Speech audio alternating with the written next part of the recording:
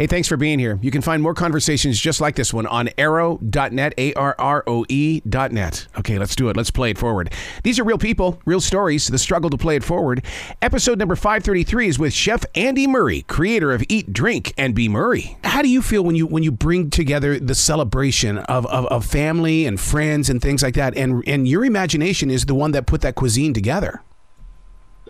I could start with, what's the occasion? Who do I want to invite? What will they eat? And does it matter what they think?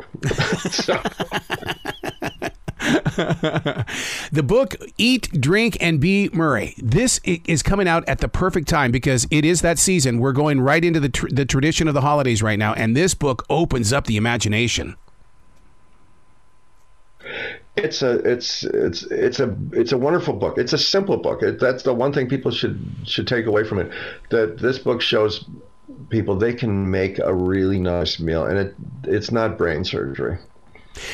What? Let's talk. I'm here in the South, and here in the South, we love our fried chicken. Lucille's fried chicken. How would you prepare it in the way that I would make the attempt, but I'm sure it wouldn't taste as great as yours, Chef?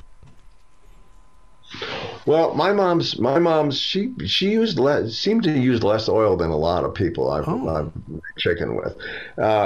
She only had it was a 1/4 inch oil on the bottom of the pan. Where I know other people, and you get one of those big skillets, and they put half of it is oil. Yep. Which is not a bad thing either. And then there's people who drop it in the basket. But my mom's was made with love, and that's the one thing that came through with all that chicken. I mean, she made that one night for dinner, and my brother Brian brought John Belushi to dinner. They were in Second City at the time, and John must have eaten 3 chickens that night. John wasn't a big drinker, but he ate a lot of food. Yeah. He loved to eat. That and dessert were his 2 big things, man, and. But yeah, it's my fried chicken. It's my mom's fried chicken. It's pretty darn good. Chicken is my go-to because it seems to be the comfort food and things like that. And that's one of the things that during the lockdown that I prepared a lot in the kitchen. I wasn't anywhere near even thinking about becoming a chef until the lockdown. And then when I went in there, oh my God, dude, I can't imagine what you go through, Chef. It's all about preparation, most of it, and then it's just you get it all ready, and then you get it, and when it's done, you're so happy with yourself. But yeah, the chicken thing, everybody's eating chicken. It's crazy. In New York, it seems like everybody orders chicken. I got a chicken hash recipe in this book that's wonderful. That, and you pair that with the Bloody Bull that's in the cocktail section, and that'll cure any hangover you got. You also have the chicken vegetable soup as well. But see, I like my soup scalding hot because it slows me down. How do you prepare your soup? It's a lot of vegetables. I saute a lot of vegetables before the stock ever gets in. I've been known to, bring chicken soup over to sick girlfriends' houses. It scores points. So let me tell you on that one.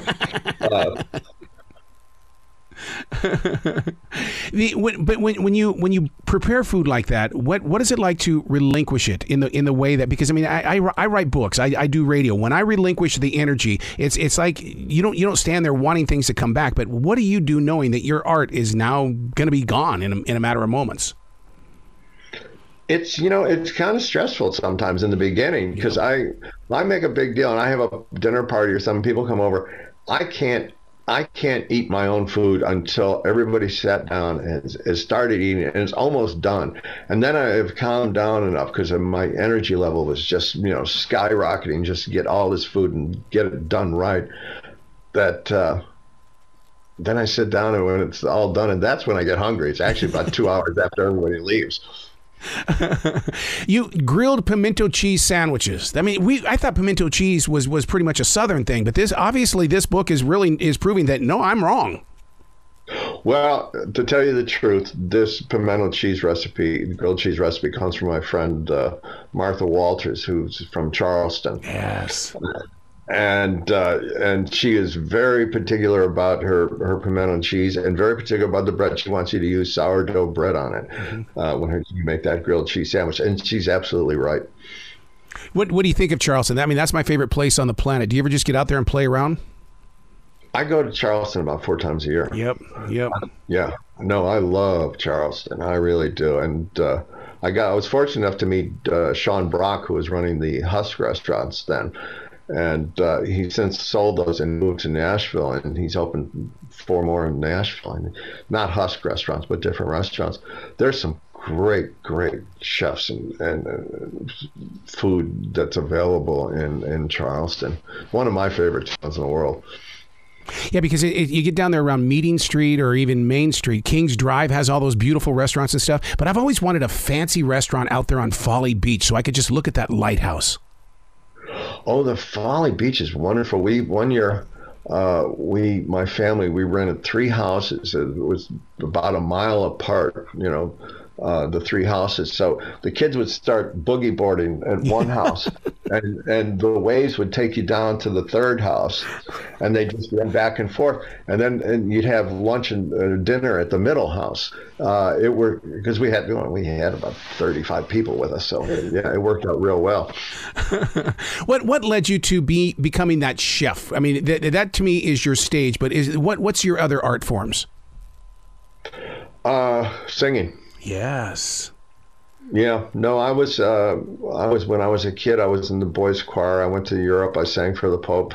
When I was in high school, I was in boys ensemble, and then when I got older, I remember being in this bar with these guys, and I was telling them, I used to sing, and told them about singing for the Pope, and they said, wow, why don't we have some? And I had this is a bar that had a lot of musicians hanging out. It was Steve Hawley, who was a drummer for Wings, and Brian Stanley, who was Tommy Shaw's bass player, Jimmy Vivino, who's Conan O'Brien's music director. And so we had this like Holiday Inn band. We only played on holidays. The Andy Murray band, we only, be there or be square kind of thing. And it was crazy. You'd sit up there and I could sing. And you have these people screaming for you, and then the next day you're in front of a stove sweating, and you go, wait a minute, what's wrong? Something wrong with this picture. Do you plan on recording anything anytime soon? No, my voice has changed a little bit. It's still pretty good, but it's a younger man's game. Yeah. Well, congratulations on this book, Eat, Drink, and Be Murray. I mean, it really is and like you said, it is easy. What I love about it is that take it to the store with you, or take it to the farmer's market so that you can really buy the right ingredients. Well, do that. Read the stories. I was told by one lady, it's like a big warm hug. Yep. It's a wonderful Christmas present. It's a memoir and recipes. It's not just recipes. Mm-hmm. So there's some fun stories in there. Well, and the pictures too. Kudos on the pictures. Oh, there's some family pictures people have never seen. There's some pictures I've never saw. There's a picture of my parents when they were like 20 years old at the Aragon Ballroom in Chicago. It's a great picture. Wow. Well, I look forward to talking to you more and more in the future, Chef. Anytime. The door is always going to be open for you. Thank you, Arrow. I appreciate it so much. Listen, you have a great holiday season. Same to you, sir. Be brilliant today. All right. Thank you so much.